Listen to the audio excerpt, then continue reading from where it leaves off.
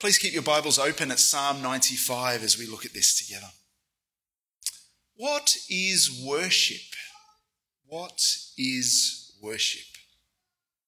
For centuries, many traditional Presbyterians have focused on church services being worship, and the minister would often begin with the words, "Let us now worship God." Sadly, though, that implied that we weren't worshipping God earlier. I believe that language has devalued our worship in all of life. Presbyterians have also been called the frozen chosen. And so often the singing in Prezi churches is quiet, super reserved, lacking emotion, whether it's grief for sin or great joy. Should it be like that? For others, they hear worship and they think singing. Singing led by worship leaders. And for many, that praise and worship service has become all about emotions and feeling the presence of God. Melbourne is filled with churches like that. Matt Redman, the singer and songwriter, wrote 20 years ago, "No amount of striving and hyping can communicate real worship. No amount of good musicianship or skillful arrangements will compensate for God withholding his presence. One trend which increasingly worries me is the whole performance thing. Praise is a contradiction of pride. Pride says, 'Look at me.' Praise longs for people to look at Jesus." Today we're thinking about what worship involves, who God is, and how we should respond to him. And maybe we'll all be challenged and pushed out of our comfort zone, but I hope it's for our good and for God's glory. The psalm begins, "Come, let's shout joyfully to the Lord. Shout triumphantly to the rock of our salvation. Let's enter his presence with thanksgiving. Let's shout triumphantly to him in song." Our first point is worship God with loud praise, for he is great. Notice the responses called for in verse 1 and 2. We're invited to shout joyfully. Literally, it means loud, joyful singing. And we're asked twice to shout triumphantly or shout aloud. Includes that singing aloud with thankfulness. That's what we're asked to do. The Presbyterian Church has its roots in the Church of Scotland and the Reformation before that.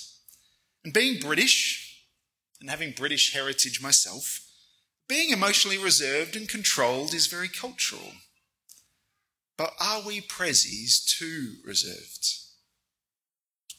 We love our theology and the Word of God. We like good order. But are we too emotionally reserved? I think so. With verse 1 and 2, it describes unashamed enthusiasm, celebration, joy. And now it's not promoting a forced cheerfulness or an emotional manipulation like you might have experienced at another church. But does it rebuke you? Does me? In our services, when we sing a song of joyful praise from up the front, I see too little expressed joy and displayed thankfulness. I don't see much clapping or hand raising or even loud, joyful singing. And yet, Psalm 47 says, "Clap your hands, all you peoples. Shout to God with a jubilant cry." Psalm 63 says, "I will bless you as long as I live. At your name I will lift up my hands." I'm not saying that you have to raise your hands or sing joyfully if you don't feel like it.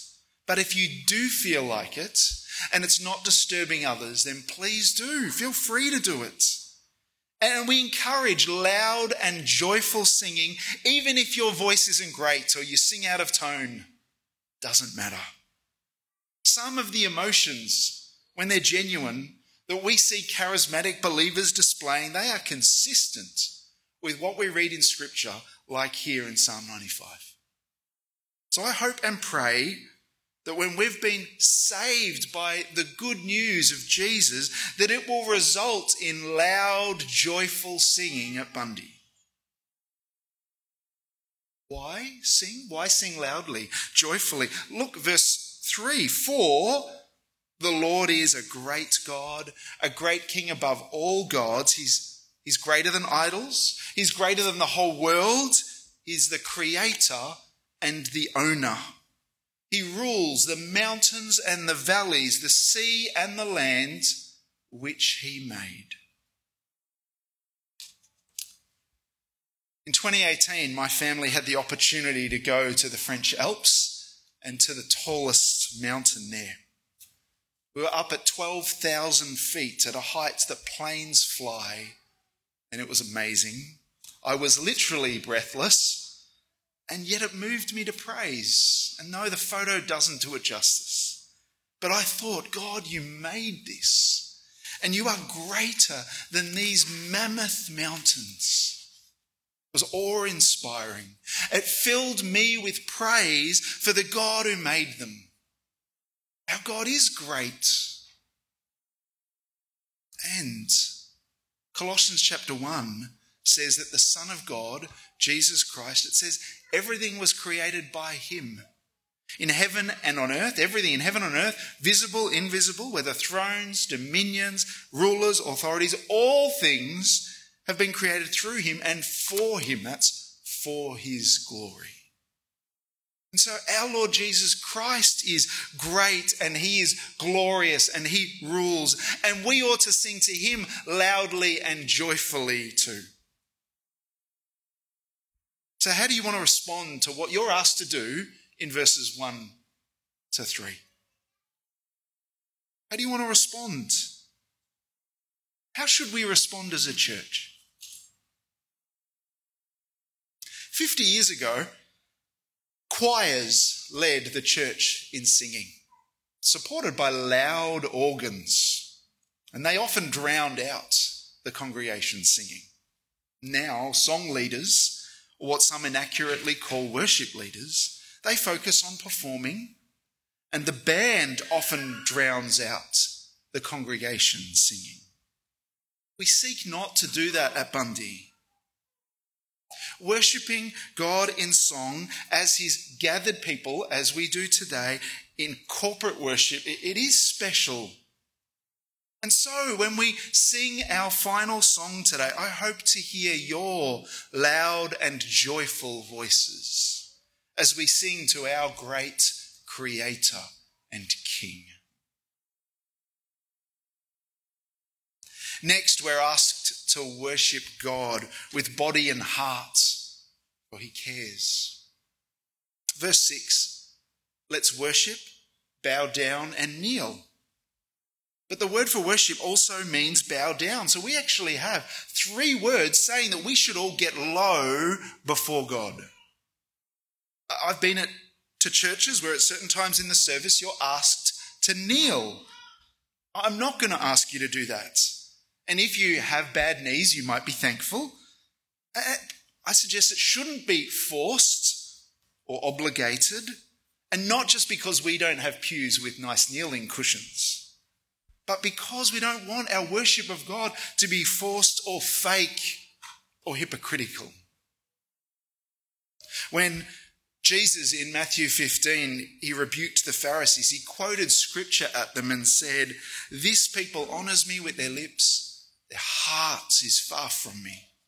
They worship me in vain with teaching as doctrines are human commands, teaching human commands as if they were commands of God." And so I ask, do you need to repent of fake worship or half-hearted worship? The word worship is never defined in Scripture, but it is about highlighting God's worth, his weight, his greatness. It's about giving God reverence and service and submission, bowing before him, honouring him, praising him, obeying him. As I said, often the Hebrew words for bow down can also be translated as worship, like it is here. And what is on our heart? What's in our heart is central. Bowing before God in our hearts, submitting to him. So I ask, are you doing that? he ruler over your heart? And yet we don't want to ignore what we do with our bodies. If I kneel to pray, it communicates something to my heart and mind. Our posture, someone said to me during the week, our posture affects our mood. Physically kneeling reminds me that God is God, I'm under him, and he deserves to have me submit to him. In the New Testament, we're never commanded to kneel. And yet, when people came up to Jesus seeking, pleading for his help, they often knelt. Philippians chapter 2 tells us that one day when Jesus returns, every knee will bow before him at the name of Jesus. In Revelation chapters 4 and 5, they tell us of elders and creatures in heaven falling down before the Lamb of God, Jesus. So we should never think that bowing low in worship is beyond us. If we do it in church or in public, we need to be careful, guard our hearts. We can easily do things for show. But bowing or kneeling in private is most appropriate. A heart that wants to acknowledge God's worth will be expressed with our bodies. In Romans chapter 12, verse 1, we're told, therefore, brothers and sisters, if you have God's mercies, I urge you to present your bodies as a living sacrifice, holy and pleasing to God. This is your true worship. Bodies, the word bodies here does refer to all of our life. And yet it includes our physical bodies being offered to God in service and in worship of him. And we're told there it's to be a response to what is already done mercifully for us in Christ. Writer John Stott says, no worship is pleasing to God which is purely inward, abstract and mystical. It must express itself in concrete acts of service performed by our bodies. Sam Alberry, who'll be speaking at the Single-Minded Conference we mentioned earlier, he wrote this book, What God Has to Say About Our Bodies. It's excellent. And he says, in the Bible, we read of people lifting up their hands in prayer, raising their eyes in expectation, or lowering them in contrition. We see David sitting to pray, Paul kneeling to pray, John prostrating himself with his face to the ground. No one posture is prescribed. That means commanded. But it goes to show that prayer is not a matter of bodily indifference. Our posture can express or encourage the appropriate posture of the heart. Same goes for our corporate worship. Again, Sam says, much of my experience has been shaped by a culturally conservative English lack of expressiveness. We're meant to sing with enthusiasm and joy, but the unwritten rule is that while our hearts, minds and mouths are engaged, our bodies aren't, other than the fact that we stand to sing. In culturally conservative, inexpressive England, men still go down on one knee to propose. Asking for someone's hand in marriage is formal. It really matters. It's a sign of deference, of humility, of the worthiness of the one being asked, and a lack of presumption on the one asking. If a man asked with his hands in his pockets, well, something would be seriously off, wouldn't it? The posture is meant to match the heart. If we wouldn't keep our hands in our pockets at a football game, then it seems incongruous, boggling, that might mean, to do so at church. People from similar backgrounds to mine do well to reflect on the fact that corporate worship in the Bible is far more physically expressive than the worship in our own churches tends to be. In quotes. And I agree. How does God want you to respond? And why? Why is God worthy of our worship and our bowing and our submitting. We're told, verse 6, for he is our maker. And that was true for David and the Israelites. It's true for us. So God isn't just the creator of mankind generically. He didn't just make Adam and Eve. He made you. He made me. He's our God. And he's our God because he made us and he has saved us. He's the rock of our salvation who's drawn us into relationship with himself. He saved Israel from slavery in Egypt and he brought them to himself at Mount Sinai and then into the promised land. But God has forever saved all of his people through his Son. So if we have put our trust in Jesus, then we are brought into relationship with God. And Jesus is our Lord. He is our God. In the words of verse 7, he's our shepherd. As verse 7 describes. And remember a few weeks ago in Psalm 23, he's our shepherd. He's the one who will provide us with what we need. We are the sheep under his care. Verse 7, that literally is we're the sheep in his hand. He's got us. And if we've trusted in Jesus to save us, then the God who made us, who rules the world, is our God and he cares. He cares for you, Christian. And that gives us our identity and our sense of belonging. A movie I really like is The Blind Side. Michael is a homeless and traumatized boy on a dangerous path until Leanne and her husband Sean take him in. It's based on a true story. And more than becoming a star American footballer, he eventually is adopted by them. That's what Michael also chooses. At one point, Leanne says, we were wondering if you'd like to become part of this family.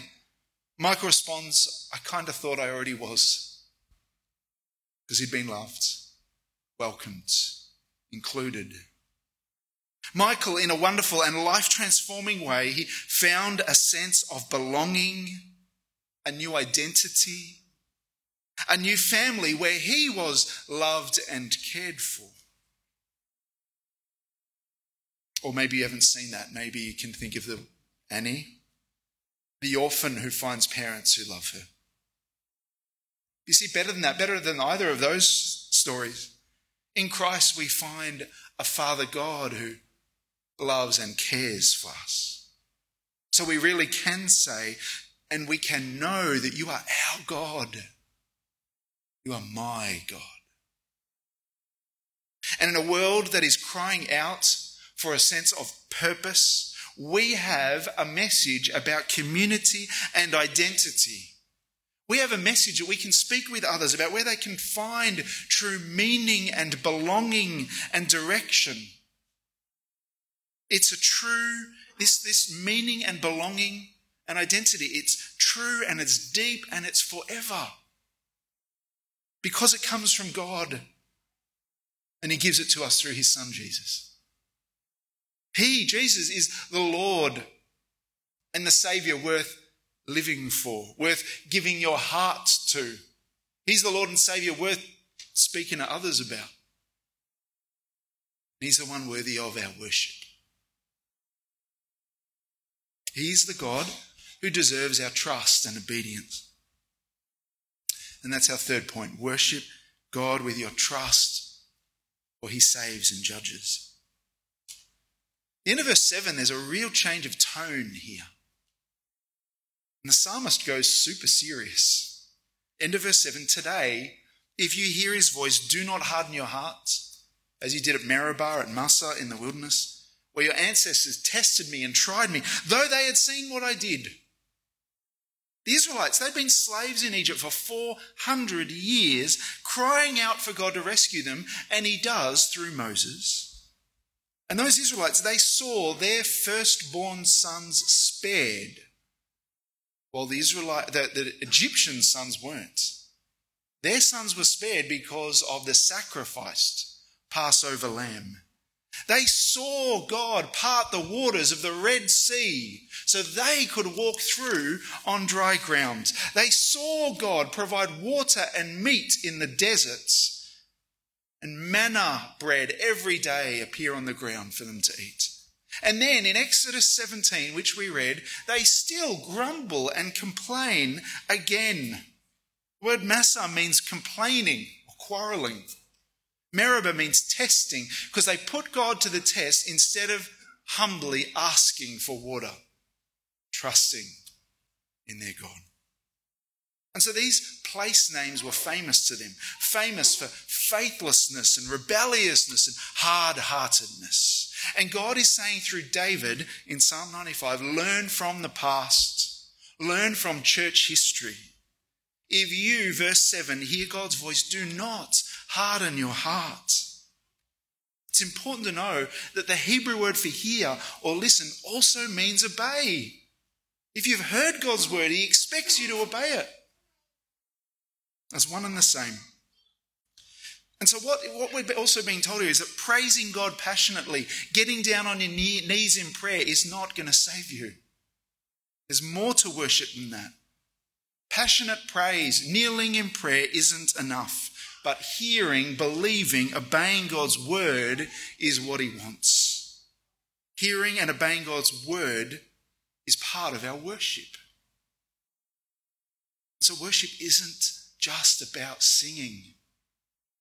So at Bundy, we don't call our music teams worship teams. Or we don't say, let's stand to worship. For we believe that when you are sitting, hearing the word of God, listening carefully, that's part of your worship. And when you have a loving conversation after the service, that's part of your worship. When you trusted God, came to church, even when it was hard, even if you're running late, you worshipped. When in love you showed patience and kindness with someone in your car as you drove to church, instead of arguing back, you worshipped. You see, worshipping God together is important. We should prioritise our gathering together on Sunday. But Psalm 95 is teaching us that obedience to God is vital, a vital part of our worship. Verse 8 is saying, instead of hard hearts, God wants soft hearts. That is, hearts that really listen to his word, are shaped by his word. Hearts, lives that will believe and obey it. What's your heart like?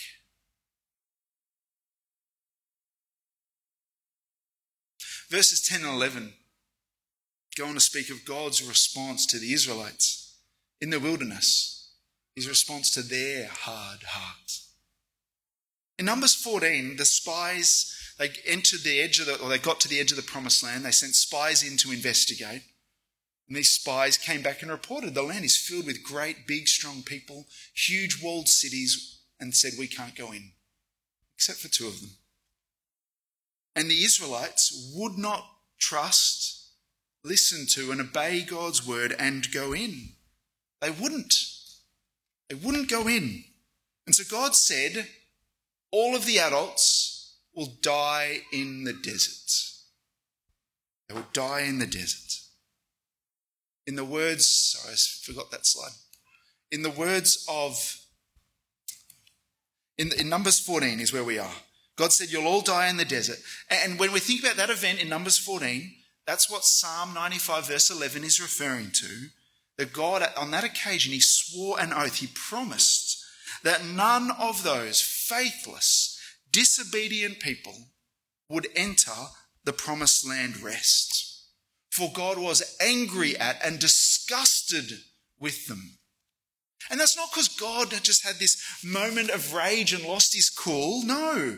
If you go home today and read through Exodus and Numbers, you cannot avoid seeing how patient God was with his people's persistent lack of faith and obedience. They disobeyed and rebelled against him over and over. He warned them and they would not listen. And so they were judged. You see, God wants worship, which is trust and obedience to his word.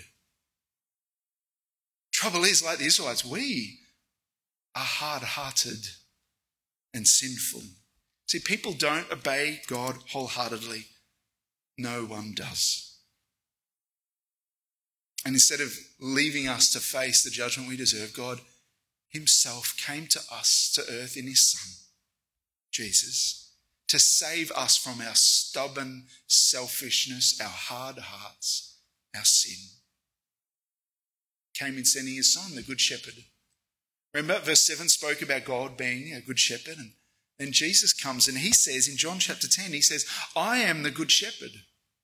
I know my own know me, and I will lay down my life for my sheep, for the sheep. But I have other sheep that are not of this sheep pen. I must bring them also. God's grace, that includes us. And they will listen to my voice. So Jesus laid down his life so our sins could be forgiven, so we could be saved from God's just judgment and anger, and so that we could be given the Spirit who would change our hearts, so that by God's grace and by his Spirit we could now have soft hearts, receptive to his word. Remember, when we trust in Jesus, we get reconciled to the God we were once separated from. He becomes our God, and now we worship God by following the Good Shepherd Jesus, by listening to his voice, by doing what he says. And only he can get us to the promised land rest in heaven. Psalm 95 is quoted numerous times in Hebrews 3 and 4. We don't have time now to go into it in great detail, but it's quoted there because the people the writer to the Hebrews is writing to, they are Jews who'd come to faith in Christ, the Messiah, and they were tempted to turn back to Judaism. And so they were being warned not to turn away from Christ. They needed to obey God and cling to Jesus, even if it meant them suffering. And the writer quotes Psalm 95 today, when you hear his voice, or if you hear his voice. And the writer to the Hebrews picks up on that phrase and says to them today, when you hear God's voice, do not harden your hearts. And so as the writer said to the Hebrews then, it's still true for us. This is God's word to you today. And so I say today, if you hear God's voice and you've heard it in his word right now, do not harden your heart. Today you have to make a choice, because it's God's word to you too. Hebrews 4 goes on to explain that the promised land, Palestine rest, it was a symbol of the heavenly Sabbath rest. And only those who believe will enter that rest. And so if you stop believing and trusting in and following Jesus, you will not enter God's heavenly rest.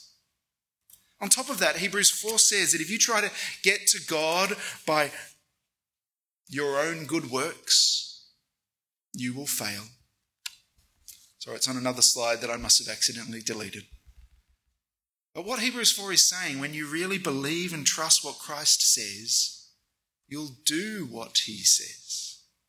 Believing and trusting will result in obedience, not disobedience.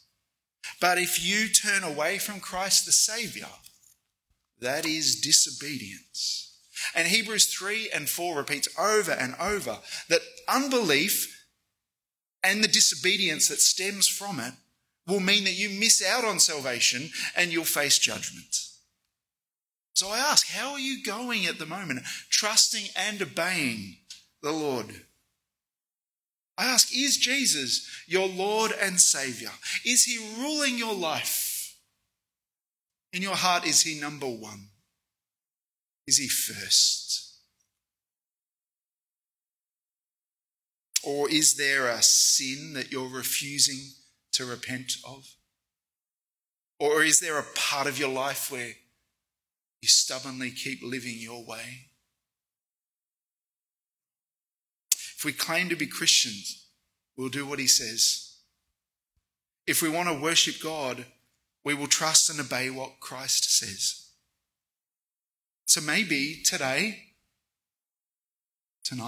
maybe you need to get on your knees and cry out for forgiveness, or cry out for God's strength and grace to live for him. See, through Psalm 95 and through Hebrews, we're all being asked, will I harden my heart to Christ, or will I worship him and enter God's rest? Psalm 95, it finishes without a clear conclusion. I think that's because it's inviting us, provoking us to think about how we'll respond. Will we take on board the warning or not? Psalm 95 has told us that God is the Saviour and the Judge. He's the Creator and the King. He's the ruler and the shepherd who cares, and the one who invites us to his salvation rest. So will we harden our hearts to God or believe and do what he says? Will we worship him from our hearts or not? Will we worship him with singing and submission, with trusting and obeying, or not? If Christ has triumphed over your sin and judgment, then please go back and read verse 1 and 2 again. And praise God. Let us praise God for his salvation. Christ, he died our death. He was cut off from the Father so that we don't have to be. And so our joy is not diminished. Our joy should overflow. God is worthy of our worship.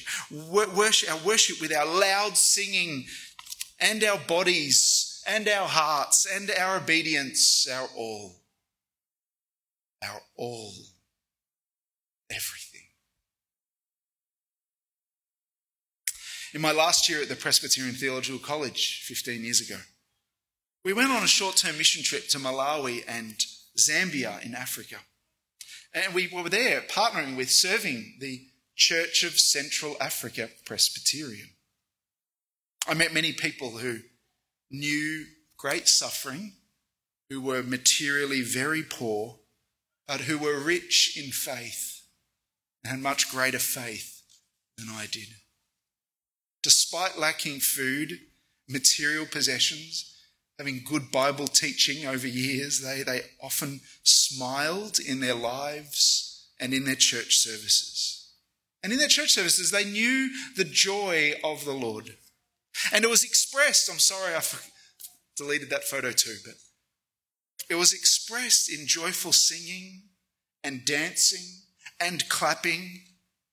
And their joy in the Lord, their devotion was expressed also in them sitting attentively, listening to the word of God read and preached, even when the sermon went for an hour. I'm not saying that we must be like them. We can and we should express our faith in our culture and through our personality. But the worship of God includes our joyful singing and our bodies and our hearts and our lives. Let it be true for you, Christian. Let's sing joyfully to the Lord. He is the rock of our salvation. Would you pray with me now?